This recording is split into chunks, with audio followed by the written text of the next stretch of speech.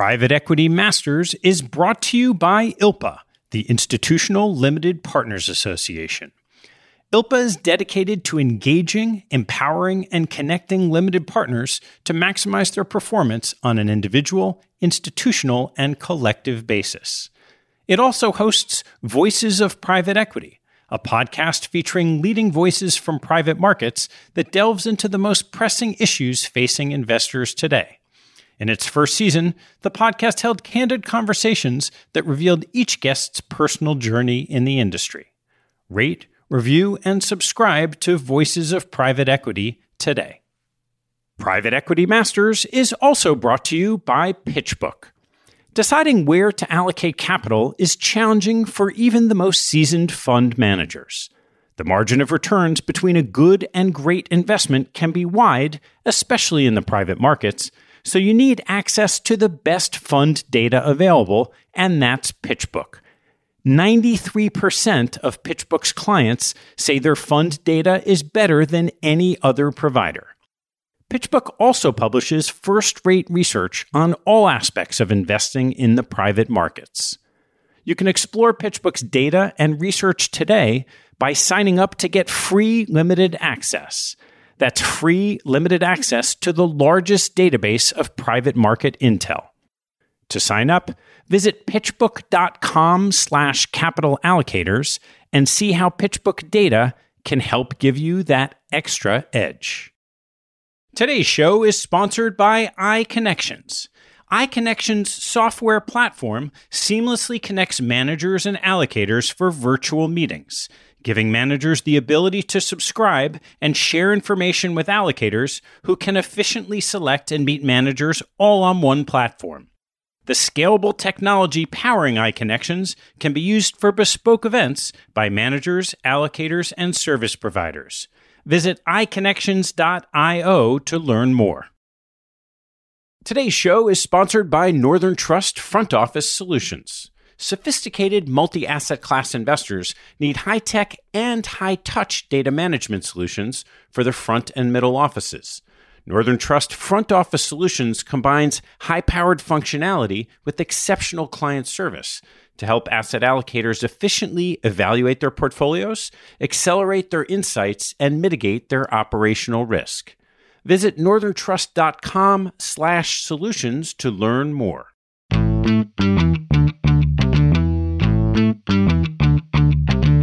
Hello, I'm Ted Seides, and this is Capital Allocators.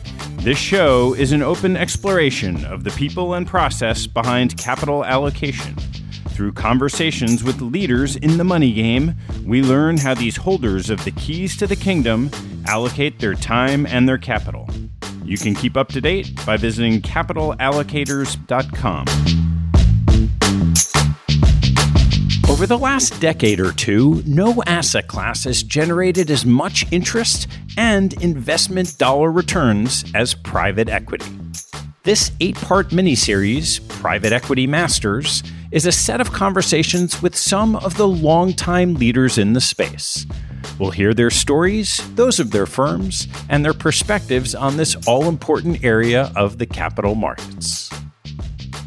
My guest on the second episode of Private Equity Masters is John Connaughton, co-managing partner at Bain Capital, a leading global private investment firm that oversees approximately $130 billion in assets. Founded in 1984 as the pioneer of a consulting-based approach to private equity investing, Bain Capital today invests across private equity, credit, public equity, venture capital, and real estate. Our conversation covers the early years of private equity at Bain Capital, its growth in products and assets, investment process, competitive environment, culture, and succession planning. We close with JC's insights for allocators and his outlook on private equity. Please enjoy my conversation with John Connaughton in the second episode of Private Equity Masters. JC, thanks so much for joining me. Pleasure to be here.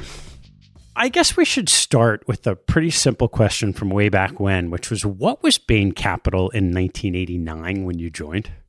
I'm a student of the cycles in our business. In 1989, it was a particularly challenging cycle, the barbarians at the gate. But at that time, I was in consulting. I had some mentors, and I was telling them that I love this Bain Capital place that I got to know because I was a consultant for one of their companies, and I want to go join and see what this is all about. They all said this is the worst possible move that you could ever make. It's the end of the buyout business. Drexel's going under. Mike Milken is going in jail. There's this KKR deal that has come under enormous negative reputational challenges. And nevertheless, I still jumped in. And ironically, some of my mentors joined me later at Bain Capital a couple of years after that. So it wasn't the most interesting time in terms of the go-go years, but it ended up being obviously a terrific ride from that point forward. So what did it look like back then in the early years? Well, we had 11 people when I joined. The firm founded itself in 1985, and it was a spin-out from Bain & Company, the consulting firm.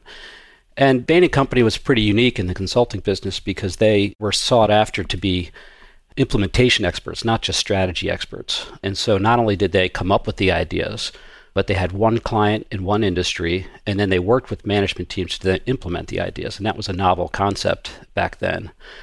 So when Bain Capital was formed, and when I joined later on, the whole idea behind the firm is different from the financial investors that were largely populating the industry, is we wanted to actually think strategically and then implement plans to change the trajectory of businesses we bought. And so instead of earning a fee to do that, like we did in consulting, we would want to buy those profits, if you will, at a discount and create that inflection. And so that was sort of the nature of our entrance into this industry, and we were quite a bit different.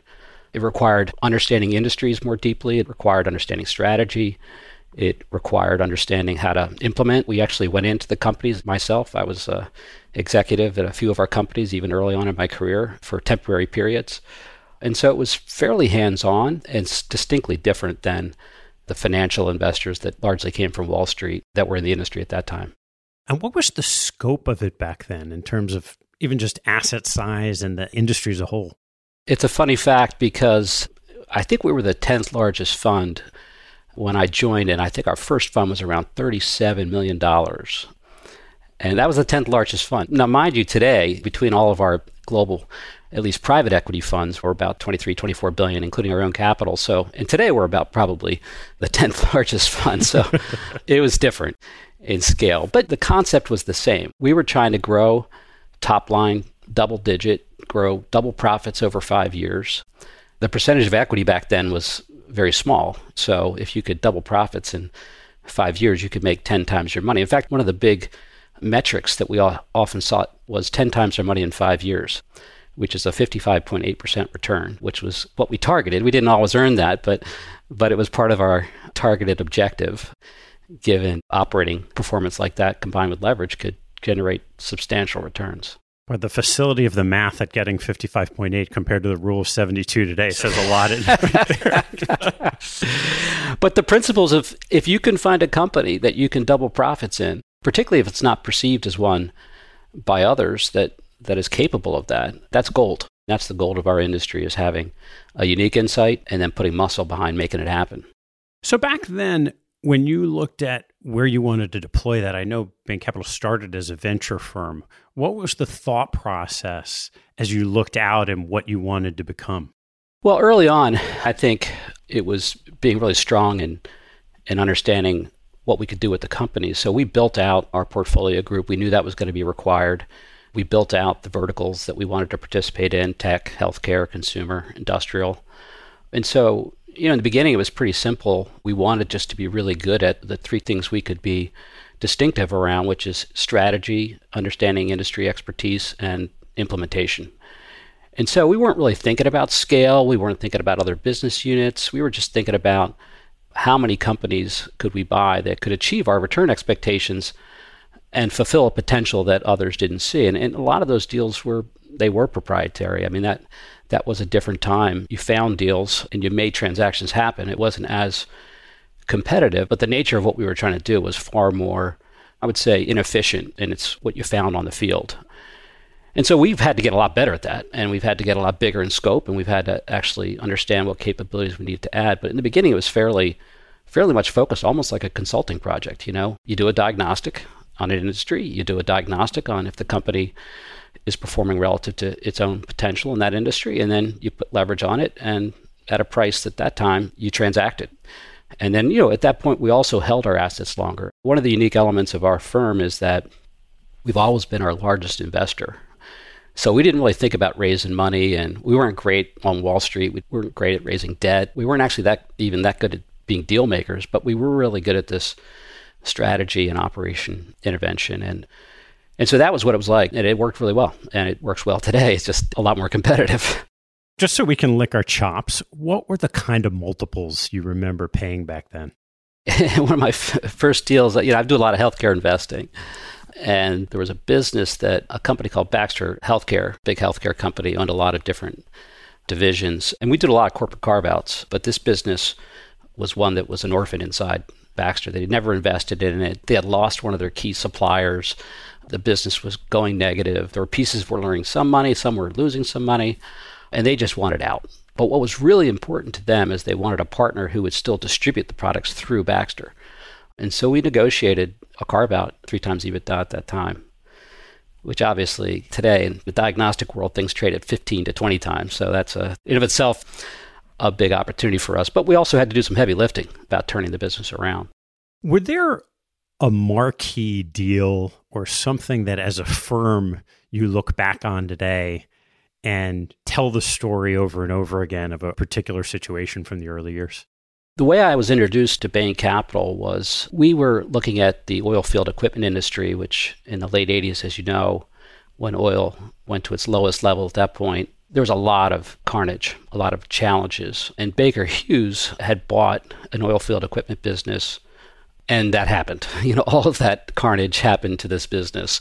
It was in the offshore drilling and subsea wellhead business, very exciting business. I spent a lot of time in Aberdeen, Scotland, and Singapore, and of course, Houston. But we ended up convincing the sellers that we would be the best operators of the business. And so the sellers, in this case, had $200 million of preferred on a business that was losing $50 million. And they asked us to put up some money, at least to show that we had some risk capital. So we put up $7 million for a business that was losing 50. Now, the good news is that we did operate it well.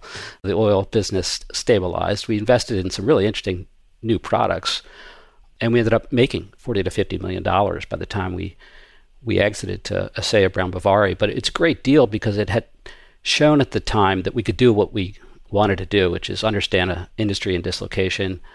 We could do what we wanted to do operationally. We invested in new products.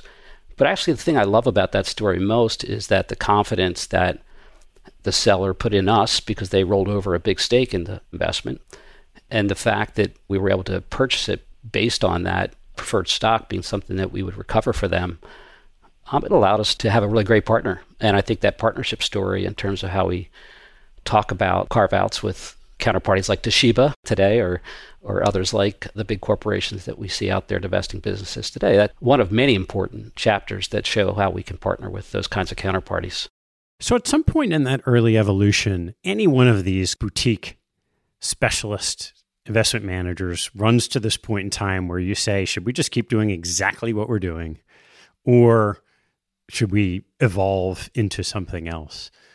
How did that start to take hold at the firm? I didn't get there at the founding. So there were 5 partners there in the early days. But there was about 4 or 5 of us that came along in the late 80s, maybe a year or 2 after me, a couple around my time. And of course, we were very sure of ourselves, and we thought, well, gee, how are we going to have your job? How are we going to be partners in this thing together? And he had a pretty flat partnership, and he really felt like growing the size of the pie was the way to win long term. So they didn't have a choice, Bain Capital, but to grow because they had to satisfy the ambition of a lot of probably overly confident young bucks who felt like, look, unless we grow this firm, we're not going to be able to keep our talented people. And I tell that story a lot because every time I have somebody come in my office and tell me, gee, I don't know if the firm can get bigger or where's my opportunity, I say, I've had that conversation with over 1,000 people at Bain Capital since I've been there for 32 years. And as long as we keep growing and as we keep providing opportunity for people, it's going to all work out. It's interesting because At that time, one of my peers went on to start our public equity business. One of my peers started our credit business. One of my peers reinstituted our venture business as a dedicated business. One of my peers went on to start our Europe business. And then one of the other ones went off to become a CEO serially of 3 of our companies. So it's a little bit of a HR strategy first, which resulted in really a growth strategy. All along the way, how did you balance that opportunity set you're providing for the people, the up-and-comers on your team, with clients who often look at those kinds of evolutions and say, well, you should just stick to your knitting. We like what you're already doing. We do have the luxury of having investors that have been with us since the mid-'80s and have rolled over their capital and created very large endowments as a result. And they do challenge us all the time about what is the right growth strategy. And I would say even there is an idea that growing too fast is a challenge. But it really is the case that retaining people, if you look at it through that prism and retaining talent, that is, in fact, in their interest to do. And if on top of that, you start off with a premise, which I actually believe is true, that you can achieve high performance at scale. There's this natural tendency to believe or feel like that scale is correlated with lower returns. And it is, by the way, but it doesn't mean it's causal, which is to say, if you can find the selective opportunities at scale where you can generate high performance, which we think we've done over the course of our history, our large deal performance is as good and sometimes even better than our smaller to mid-size investments. And we can actually build more capabilities. We can actually have a bigger team. We can be more global in our scope. And all of that makes our business model that much more effective. What were some of those challenges to growth along the way? It's never a smooth path. Well, I think that one of the things that's unique, we don't have a CEO model. I'm a managing partner at Bain Capital, which means I serve my highly ambitious and highly needy partnerships' desires for what I should do. And the truth is, when we started to build scale, and we were in 5 businesses, we actually got into credit and public equity and venture before anybody else in the late 90s. We acted and operated as partners, and we're a consensus-oriented, team-oriented, collegial environment, but we didn't have the single point accountability that you really need as you scale. And so working through committees and working through part-time jobs to manage business units or geographies or even the firm, it didn't work as well, particularly through the GFC. And so I think that what we've done a lot over the course of the last 15 years is really build the benefit of the partnership, and that how do we all work together to increase the size of the pie, and all of that ethos is still alive and well, but also have single point accountability in our core business units and geographies, and even verticals, which I think has helped a lot and made us a more effective organization. So if you go back to that point in time where it wasn't working and you look back today, you're a bunch of really smart, ambitious people, and yet whatever it was, the decision-making process wasn't as effective as it had been, maybe what it's become. What were the specific things you learned in getting to whatever it is, good decisions, good investment decisions, good business decisions that you struggled with in that period of fast growth? Well, I think that there is this concept of adding additional voices and insights and perspectives to the room. It seems like it can only help. And so having a larger and larger group of people providing input, when they're really smart people, it seems intuitively obvious. You would think that we'll just get to a better answer. But I've also observed that it can dilute accountability. It can dilute a really good dialogue even. And so we decided that there's a pretty good balance between not having everybody participating in the decision, but having a subset that are focused, that could see the continuity, that felt accountable, that could have a really good dialogue. And that's just one example, but I think our process changed a lot 15 years ago to get into a better dialogue such that you're not just undermining the benefit of those voices, but leveraging a subset in a very effective way. Are there other lessons that you advise others, say on the outside of the organization, that are kind of going through that same phase that you picked up that you think permeate a lot of organizations? Yeah, I think that the other thing about our business is that it's all about how effective our people are and how empowered they feel. We take a lot of risk. We're not always right. If we're not making some mistakes, we're not taking enough risk.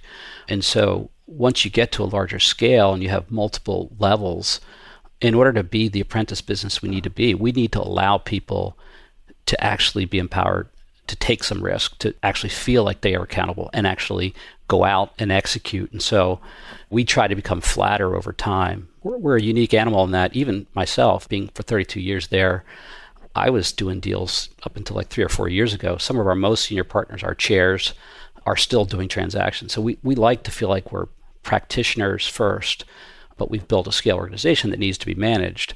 And so having that flatness, having that empowerment, that's really critical because we're not a factory. We're not actually using the leverage of analysts and associates and principals to actually delegate decisions, delegate intimacy with the diligence. We need to be practitioners who understand and feel the primary work and make really good investment decisions. And that requires us to be flat.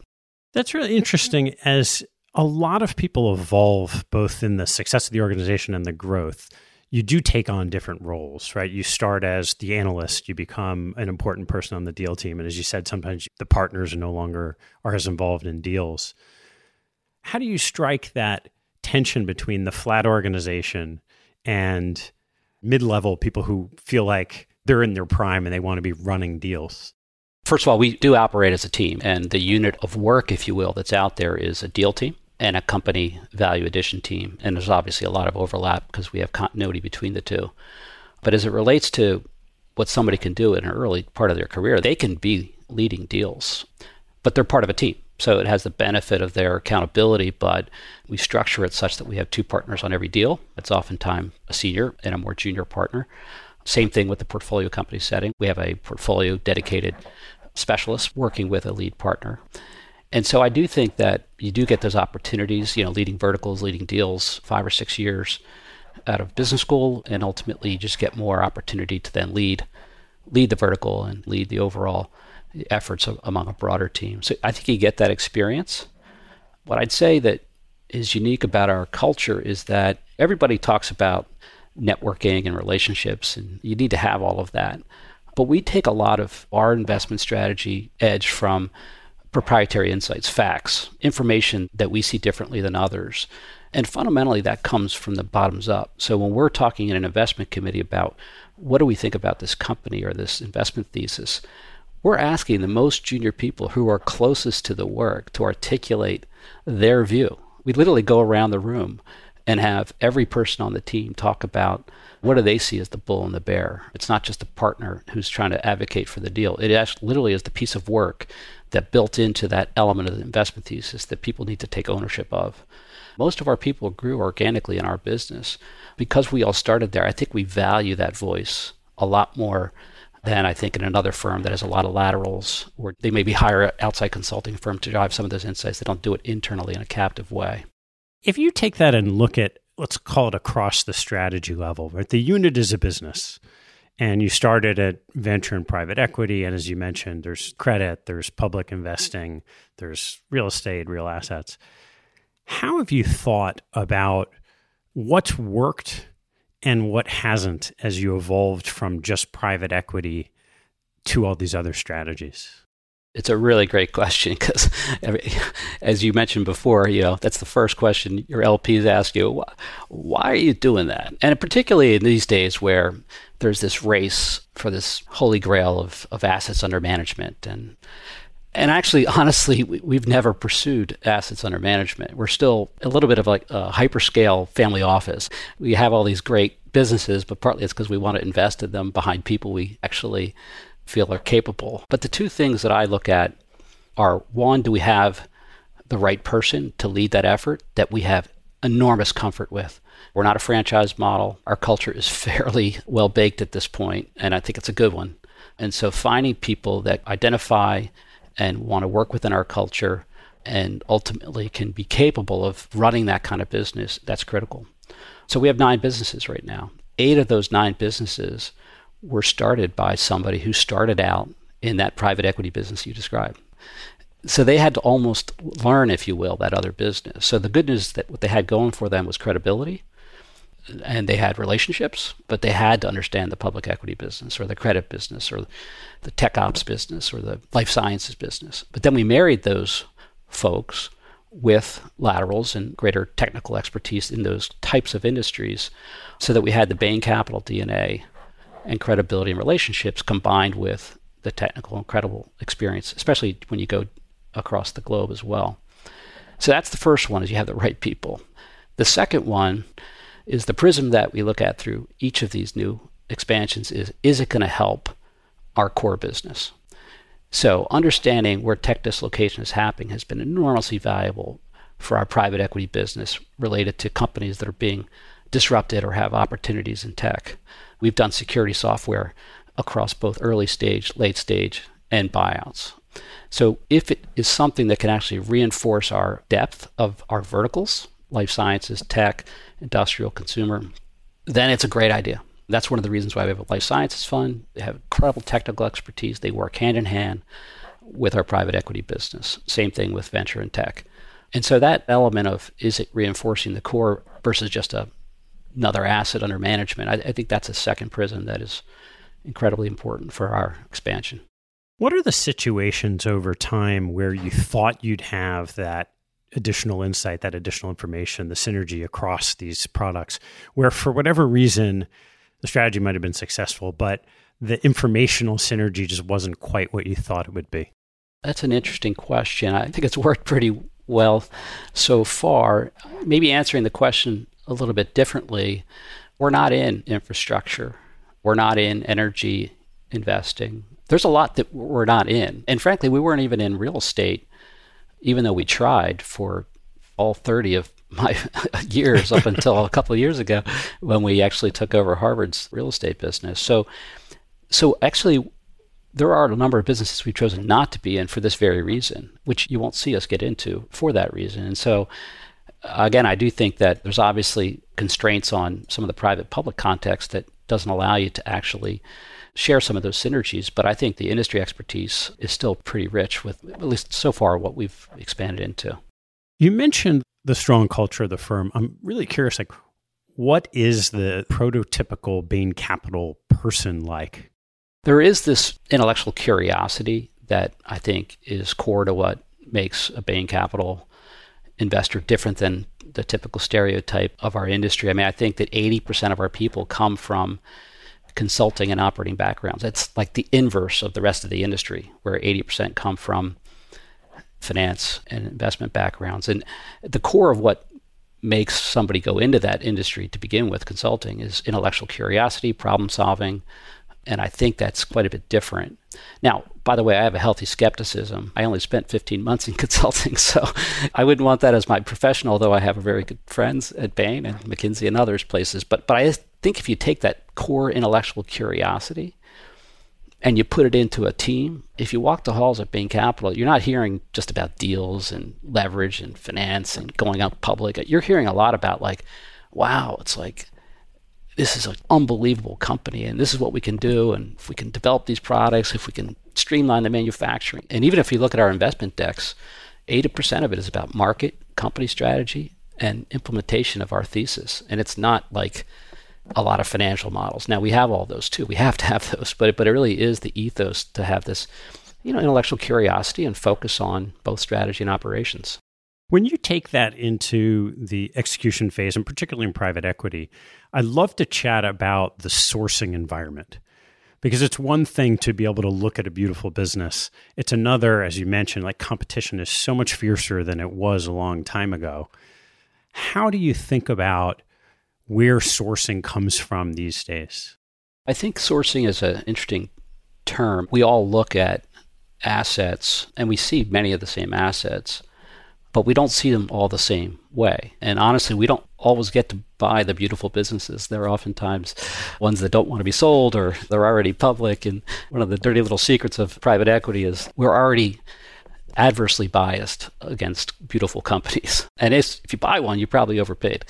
So fundamentally, when we think about sourcing advantage, it's not just finding the deals. We have the saying at Bain Capital, great deals are made, not found. And if you don't feel like you made the deal, then you probably are overpaying for an asset. And what I mean by made is there's an element of it which is sourcing, being one of the few that are looking at it, hopefully one of two, or ideally one of one, but that doesn't happen very often. You have done more work way in advance of finding that company relative to the industry knowledge, networking with CEOs and other executives who are in and around that industry or company, having the depth of experience and understanding of what that opportunity might be capable of delivering. Then you actually do the hard work. I mean, we have teams, some of our teams are as large as 40 people, global teams working, even across platform. When we did Toshiba, I mean, it's a huge team, global team. We did Virgin Airlines in Australia, huge team across credit and private equity. So you do the hard work of like everything that's knowable, you got to be able to have the tenacity to get the outcomes of that work done and have a judgment ultimately applied to it. But if you don't do the work, then you're really not adequately taking a calculated risk the way you should. So I think that's another piece of it. Another way that deals get made, not found, is you actually position yourself relative to the counterparty. So I mentioned the Vecca Gray story. You know, we have bought businesses from founders, from corporate counterparties, where we were not the highest bid, but there was another reason why they felt like selling it to us: certainty, ongoing relationship, rollover equity, pride in what they founded. There's a lot of reasons, but if you position yourself relative to the seller counterparty as being a partner, and there's a reason for that partnership and why it should work, that's another way that deals are made, not found. And then ultimately, having this view that you're going to create inflection. Anything that's linear and high quality, we never win those. Bain Capital doesn't anyway. But if it's an inflection point where you have to believe that you're going to do something, change the future, not just see the future, that's where we win. So all of those things I call sourcing. And even our portfolio team, they're in the underwriting process trying to understand, can we achieve this plan? So it's gotten a lot more complicated, but all of those things I put in the bucket of sourcing. When it comes to winning a deal, as you mentioned, you're almost never just at the table with the seller. Where does the relative market power sit today between the sellers of the business and even in a situation where even there's just a few buyers in that dynamic of getting the deal done? The seller always gets the highest price available out there. There's this famous thing that partners will always bring into the investment committee. It's like we're the buyer of choice. And by the way, I believe we are, but that plus a nickel more will get you the deal, right? So I do think it matters to be the seller's choice, but I think that from this point, maybe to, 15 years ago, you got to pay the highest price. So the only way that you can generate the kinds of returns that we've generated is, again, you got to have a different point of view on what others don't see, and you got to have a different point of view of when you see it, what you can deliver by making that happen. And so it's funny because the first derivative of this is that we sell a business all the time. And when we sell a business, there's oftentimes a sponsor that buys us from us. So they see something differently than we see. So it's the first derivative of the same thing. It's like there is an inefficiency ultimately that remains in our industry, not to get the highest price, they'll get that, but to have the prospect of returns be judged differently by one sponsor versus another, one strategic versus another. There is this sort of fascinating co-opetition angle, right? There was a period of time, maybe it was more pre-financial crisis, where there were a lot of club deals on these bigger and bigger fund sizes. And now, as you mentioned, a lot of these businesses do change hands from a private equity owner to another private equity owner. So you're buying something in some instances from another sponsor thinking you have a differential insight. You're selling it to someone who has a differential insight. And in some instances, you're teaming up with people along the way. How do you think about where you want to position as a competitor compared to a cooperator in the ecosystem? Well, yeah, there's a lot of history behind this, but if I could challenge the first premise, we're all competitors. And I don't think anybody chose to be in a club deal to be a cooperative competitor. I think they were just doing it through their own commercial self-interest. I mean, even HCA, which I worked on, which is a $33 billion deal, $5 billion equity account at that time, there's no way that a single sponsor could do that deal. One of the reasons why this has changed a lot since the global financial crisis is that people can do deals with larger fund complexes on their own, and they choose to do that for this very reason. And the only time there is a partnership is there has to be a specific commercial reason. So we partnered with Advent, for instance, in the payment space, and we've done a serial number of deals. We've done 5 or 6 payments deals right now. But the beginning of that partnership started with they really knew the U.S. payments business. We had a strong Europe presence and a great relationship with the seller in that case. The equity count was of a certain size that it made sense given our own concentration risk. So we started a journey with with Advent on that payments business, WorldPay, in the very beginning. What happened is that then a bunch of other payments business came up, and so it was logical for us to kind of roll into those partnerships such that we were not in any way conflicted. So anyway, I'd say there's a commercial reason. We have enormous respect for our competitors, but we want to win the deals that we like and ideally control them ourselves. So you mentioned earlier the importance of the cyclicality of this business, and I'd love you to both touch on that and how you're thinking about where we are today in the cycle. Yeah, well, it goes back to the start of my journey, is that every cycle, the prediction goes that private equity, the golden age of private equity is over. And actually worse than that there's going to be some huge carnage that results from the aftermath of a crisis. And it was predicted in 89, it was predicted in 2000, 2008. And again, I think going into COVID, I think what people fail to acknowledge or recognize is that we've been on this secular journey over, let's call it 40 years, where the private equity model is just fundamentally, even at its core, even if basic level, forget about how we do it, which is much more sophisticated, it's just a better model for equity value creation than any other model. And it starts off with the idea of thinking long term. Public markets don't do that. Active governance. We govern these companies very actively. And then obviously efficient use of cost of capital. And so that's sort of what started this industry. And then in each crisis, I think we've learned that we're better able to manage crisis than anybody because we are long-term. We have a lot of resources. We've realized we need more capabilities. So our teams are getting bigger. They're becoming more specialized. They're understanding global markets better. We have capital market specialists and talent specialists and finance specialists. And so out of each of these crises and out of each of these moments in time, our ability to invest in our business and actually be better able to both be involved in a more competitive landscape, which is what we're in each time, but also continue to build the secular growth in the industry. I think that's the story of our industry. Every cycle that's happened. And yeah, some people get lost in those cycles. I can name a few, but I think those that invest in their platforms and learn from each prior cycle have grown and grown a lot over that 40-year period. Given the benefits and the success of private equity as an industry, I'm curious how you came to the decision and continue to have strategies in the public markets. Well, I think that there's different strategies in the public markets that people deploy, and the ones that I think are the most successful, particularly given that the hedge fund business has had a lot of challenges over the last decade, is if you sort of think about all the arbitrage that was being taken out of the market by information and factor analysis and a lot of the quantitative public investors that are out there.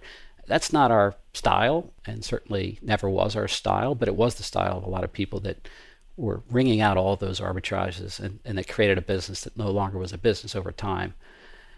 For us, concentrated, long bets still rely on what you know, what your perspective is on an industry, what your view is on that company's strategy. And yeah, while you don't implement it, like we do in private equity, it does at least hold a lot of the same pillars of long-term and industry knowledge and strategy and company assessment that our private business does. So I think the skill set does have a lot of resonance with how we go about investing even in our private business. And when you've gone across from equity to credit, there's always this question of, are there conflicts? You've got a privately held company, you own the equity, you could or may not own the debt. There's an issue if you do own the debt, maybe there's an issue if you don't own the debt. How have you thought about working out the various potential iterations of where conflicts could arise across your products over time? Since we started so early in the debt business, in the public equity business, we were worried about this issue that you're describing, Ted. I mean, I think so worried about it that we actually didn't call those companies or those businesses Bain Capital. We called it Sanctity for our credit business, and we called it Brookside for our hedge fund business. Because we were worried about, you walk into a CEO who's a public company, if they see Bain Capital, they're going to run for the hills. Oh my God, you're going to take my company private. And same thing with credit. Can't walk into another sponsor with a Bain Capital business card. It wasn't until, I think it was 6 or 7 years ago, that we thought, wow, it's like, let's check that premise. It actually has been incredibly powerful to rebrand all of those businesses Bain Capital. And we've gotten so much advantage that it really has allowed us, particularly internationally in Asia, to leverage a single go-to-market, at least from a sourcing standpoint, that we haven't really seen the conflicts. We're not loan-to-own investors in credit. We're not actually trying to restructure businesses as aggressively as some other people that are in those businesses. We're either a secondary participant in credits or we're primary, where we're not providing capital even in the same size. Our mezzanine business is mostly mid-market. And so we haven't actually seen that. And certainly relative to the people that want us to finance them, it's so typical these days to see KKR Financial and GSO and Bain Capital Credit. It's pretty well-worn path here without a lot of concern. As you've grown the team, the organization, the strategies, where are the bottlenecks today that inhibit further growth? Honestly, I talked about the GFC and some of the acknowledgments that we had around organizational change that we needed to accomplish. We also had to do a lot of performance management around people who were basically at a point in time where they themselves wanted to do something else. But I think that we also had a desire to grow, but we didn't really have the people, the right leaders to actually expand the business. I mean, a good example of this is our life sciences business, which has been incredibly successful. We had one of our partners go off to be the chief strategy officer of Biogen. And it wasn't a great time for us to expand right after the GFC, but we got him back. We put him with another healthcare partner, and now we're on our third fund that we're launching this year. So it is about people, and it remains the most challenging constraint. We wanted to Japan middle market for the last 4 years, but we just needed to find the capacity. And since we grow organically, a lot of our people, it does mean that they have to come up through the organization oftentimes. How have you thought about ownership and succession? As now you've got a firm where you and your peers when you started are at least maybe a little bit closer to the end of the careers than the beginning. That has to be true, I think, chronologically. Our partnership is pretty different than, quote unquote, those peers that you're describing. I mean, there are some people who have a similar model, but we do have this saying that we're a stewardship in our partnership. And, obviously we're not public, we're a private partnership. I think we generate actually differential returns in that group of people, partly because it's our own personal capital. But we don't have a model that is driven off of a single CEO. We do have a very deep team, and we've had a lot of succession, starting with MIT. We've had a head of Asia that moved on, and we had somebody come up and become head of Asia. Same thing, North America and Europe and our public equity business. So we've had a lot of experience, but part of it is we have this philosophy that it is a stewardship. I mean, this is a very attractive business to be in. You build a career of professional development, and you build a career of the opportunity to make money and wealth. But we also have a lot of people who understand that in order to make it work, they need to deliver it to that next generation. And that's different than selling it to the public market or monetizing it in a concentrated way. And it starts with that premise that we had a fairly flat partnership. And I think it's allowed us to retain our talent, because if you're a company today that's given away half your equity, you can only give away your equity once. You can't actually give it away twice. And so right now, that's one of the reasons why our generations of partners that are leaders now stayed and are motivated by our model. In these last, call it dozen to 15 years, starting probably with Blackstone, you have had some of your peers go public or have vehicles go public. So I'm sure the conversations come up. What are the pluses and minuses in your eyes of whether you would ever do that? Everybody asks, would you guys ever go public? And I don't be glib about it, but I would say only if it's an advantage. Goldman Sachs was private for a very, very long time, and they realized it was a disadvantage because they had capital requirements, so they went public. Now, one of the reasons that I at least assess this trade-off, is it going to preclude our ability to expand? Is it going to preclude our ability to motivate, attract, and retain great people? And as we've thought about the trade-offs of that, we found that we can attract the people we want to attract, retain, and motivate them by remaining private. We can get into new businesses very easily. We do have a balance sheet. Balance sheets aren't only the purview of people who are public, and so capital, if it's required, is certainly readily available. And by the way, we're not trying to be in every business. We're not trying to optimize around assets under management. We're trying to optimize around profits under management, this high performance at scale, which means that most of our income is driven by performance, not by fees under management. And as a result of all that, it's just at this point a better model for our firm. Now, by the way, Blackstone's done an amazing job. KKR, all these players, they've done an amazing job. I think it just speaks to the segmentation that's going on in our industry and the strength of our industry, that these different models can thrive independent of how they're formed. You mentioned balance sheet capital. I'm curious, in the evolution of the business, at what point in time did you start thinking about retaining assets on the corporate balance sheet as opposed to maybe in the early years paying it out as people are generating their own wealth? Well, I think that in some ways, as I mentioned, we're a bit of a family office, right? Because just the amount of investment activity, the amount of capital that each of us have personally in our own cooking is incredibly different than their industry. And we have 15% of every dollar is our own capital, and that's multiplied by a very large dollar amount. So in some ways, that balance sheet has always been there with just the personal capital supporting the business. But look, as we saw places where we wanted to incubate something new, if we needed risk retention for credit vehicles that emerged from a regulatory standpoint, if we wanted to bridge certain activities across a fund and seed different businesses, I think our ability to have a balance sheet was emerging as an effective tool, particularly given our scale, because the cost of capital that we can derive a balance sheet with is very, very, very low. And so it's just a tool, and among many tools of being large is you can have a very low cost of capital and allow yourself to use your balance sheet for those kinds of strategic purposes. Now, I know alongside of all of these direct investment activities, your Partners Capital created a fund, I don't know if it's called Partners Capital, that are outside manager investments. And I'm curious, when you put the LP hat on, what are some of the lessons you've learned from engaging in those activities that are different from the Bain Capital direct strategies? I think that effort and those investments are largely on things we don't do. Although it didn't start out that way. I mean, it was a bit like, the partners had a lot of friends and we were doing direct stuff off our side of our desk, and it wasn't the way to run a railroad in your own personal portfolio.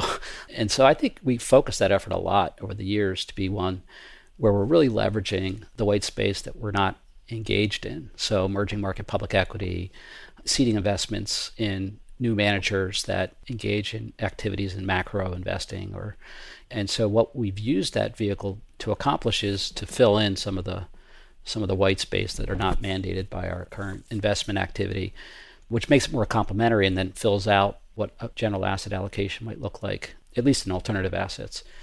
And so from that standpoint, I think the lessons we've learned, Alpha is all about the manager, it's not about the asset class. So not only have we learned that we want to invest behind some of these managers that are in that fund, we've actually seeded some of them. So we actually want a piece of this GP. So it's taking it one step further to say, look, we want to make sure we qualify this for our own capital. We also want to make sure we can even invest behind making that business scale. And so that's how we've looked at it. I know from your experience in working with a lot of LPs and being on some committees, you've been on the other side as well. What are some of the lessons that you've learned from sitting on investment committees that are kind of broadly applicable for chief investment officers in those seats? One of the philosophies that I bring to our own investment activity is we are trying to do something that's pretty hard. We've earned over 1,000 basis points higher than the private equity mean during our history. And part of the reason that we're able to do that is, one, it's pretty simple. We aspire to do that. A lot of people don't. A lot of people basically are targeting maybe premium returns, but they're just largely looking at averages and saying, hey, look, if I could put more money to work at a return that's acceptable to investors, then I'll just put more money to work. Whereas our optimization function is, hey, I want to earn an exceptional return. And the reason that's important in our business is portfolio construction. If we could have 15 shots on goal to make 3 to, in some cases, 10 times our money, we won't do it every time. But if we do it a third of the time, then we're going to earn that 1,000 basis points premium. And so I think when you sort of look at the strategy of an investment firm, is what are they aspiring to do? Are they trying to achieve that return? How are they going to do it, obviously? And do you feel like the portfolio construction lines up relative to that? Because I find too often that people are saying, okay, we're going to generate 20% return, but it's not about 20%. It's about the asymmetry of that return and how much upside can you get. And so I think it's just a different orientation towards portfolio construction that I think needs to be understood and studied better. What do you think holds for you and Bain Capital over the next 5, 10, or 32 years?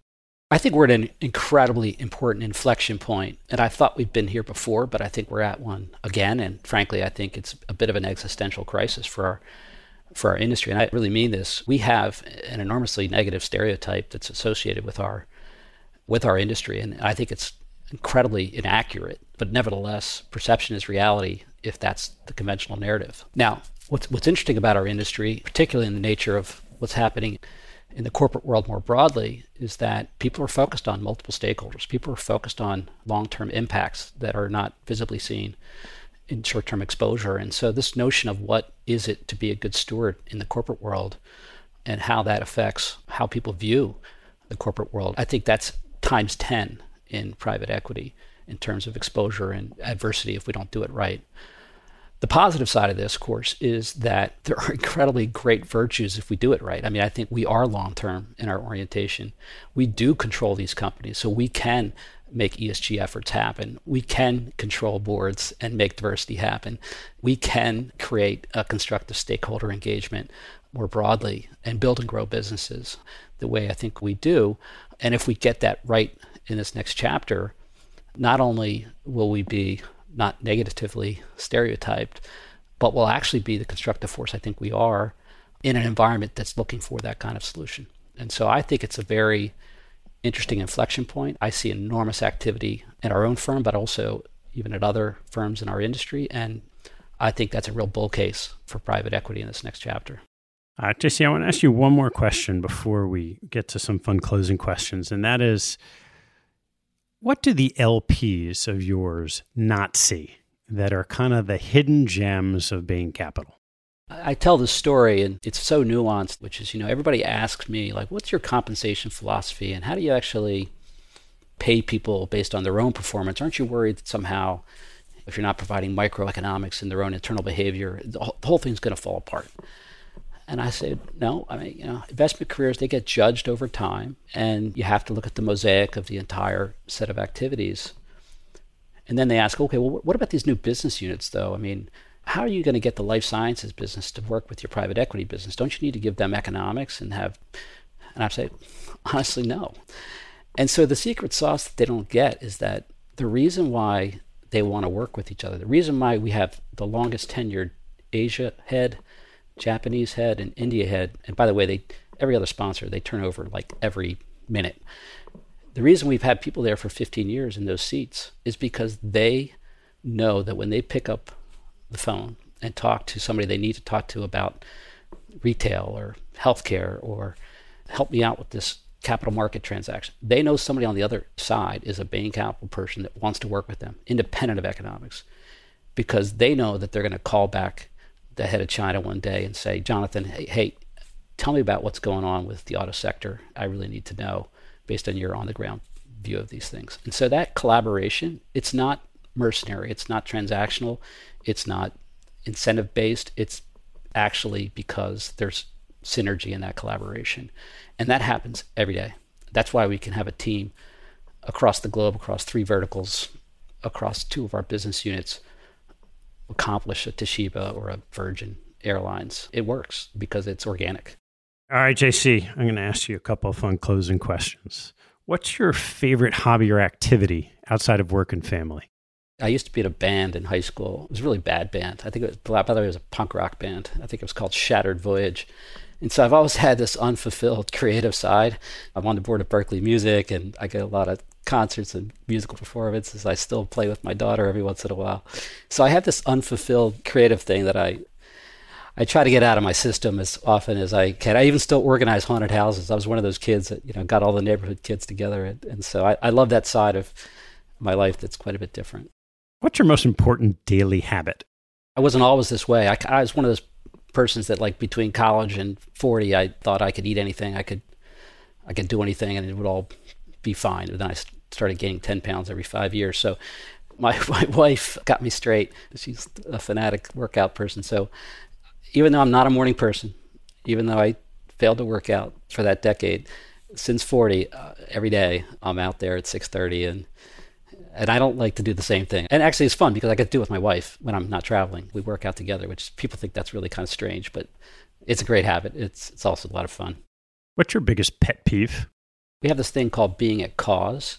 It's a pretty philosophical view that people talk about a lot, but this notion of rather than feeling something's happening to you, look at your own self and say, what is it that I could have done? What I don't like is when people come into my office and say, well, gee, this has happened to me, and what can you do about it? As opposed to, no, here's what I would like to do about this. This is what I'm going to do about it. And here's the problem. And that is a very different orientation, but I think it's a really important one, particularly in our business where we're empowering people to be leaders very early on. How about on the investment side and the market structure? What's your biggest investment pet peeve? I think that there's a lot that's known facts in the world today. I mean, you can get your hands on consensus perspectives and secondary views, and there's just a lot of data out there that everybody knows. And so what I dislike the most when somebody starts talking about an investment thesis is they talk about what everybody else knows. Because by definition, that's a commodity. And so what I like to tell people is like, you got to come into my office and tell me what you uniquely have as a point of view. What is your unconventional wisdom? What is your insight about something that other people are not seeing in a consensus context? So again, even like management says, it's like, well, okay, but management's going to say the same thing to everybody. So that's conventional wisdom. So that's kind of a pet peeve I have when I try to dive deeper into the Admiral Stockdale question, who are we and why are we here and why are we going to win this asset today? What's been your biggest investment mistake and what did you learn from it? I have this very simple saying is if you don't understand it, don't invest in it. I invested in something where it was growing incredibly fast. We got a great deal on it relative to anybody else. We had an angle on it, but the model itself was pretty darn complicated. And it didn't pass the elevator test of really something that had the longevity and robustness that the metrics would suggest. And by the way, it was interesting. We had a tombstone for the closing. It was a rocket ship, which kind of was a bad sign. And it went really well for about a year and a half. And then all those unravelings of the business model happened, and we lost all our money. So I think in investment committees, what I've learned is ask the simple questions like, do you understand how this business works? Don't just look at the numbers and the financial trajectory. Do you understand? It's a very simple question, but oftentimes people get caught up in that. What's your favorite book? That's like asking your favorite album, but you can answer that too if you want. We start on the musical theme. This is pretty dark, actually. I took this business school class called Moral Reflection Through Fiction. Actually, it used to be a Harvard class. My wife took it when she was there. I think they called it Guilt 101. But one of the books they made us read was The Death of Ivan Ilyich by Tolstoy. It's pretty dark about a guy that has a terminal illness and his wife and daughter are not being very supportive. But the truth of it is, it was somebody who had never looked into himself and decided how he wanted to live his life and have a life of meaning. And it's this dark context where he sees what it means that he wasn't doing to have a moral life of impact. I would encourage anybody to read it. It's a novella, so it doesn't even take that long. There's a lot of great lessons that came out of that book that I carry with me here. What teaching from your parents has most stayed with you? They're very optimistic people. I wish I had their optimism. It's like that old golf saying, it doesn't go in the hole unless you putt it there. And they're very optimistic people. And if you're going to have an ability to achieve what you want to achieve, you have to start off with the premise that it's possible. They had 5 kids. They were Irish immigrants. I was the youngest of 5. So the lessons always didn't trickle down to me. But they were very optimistic, and they made us all believe that we could do what we wanted to do. It seems pretty simple, but it was meaningful. What life lesson have you learned that you wish you knew a lot earlier in your life? By the way, this is a lot worse today, I think, for kids. And I hate to say this, but there's this question of conformity. Do you live a life of doing the things that you think are the things that other people are doing and the thing that is kind of the traditional path? Or do you meet the same friends, or do you actually embrace diverse perspectives or difference? Or I just found over time in life that you just want to have more experiences with more difference and more different contexts. And if you start the first part of your life conforming and trying to do what the people want you to do and you go down a certain path, I think it's very limiting. and what it opens up for you as a life. And so it's kind of one of the things I miss right now is traveling. I really miss seeing the perspective of my on-the-ground partners and management teams in Asia and Europe and Brazil. And that's sort of the nature of something that I think is important for people to consider. Terrific. JC, it's really interesting and a lot of fun. Thanks for taking the time. Thank you. I really enjoyed it, Ted. Thanks for listening to this episode. I hope you found a nugget or two to take away and apply in your investing and your life. If you'd like what you heard, please tell a friend and maybe even write a review on iTunes. You'll help others discover the show, and I thank you for it. Have a good one, and see you next time.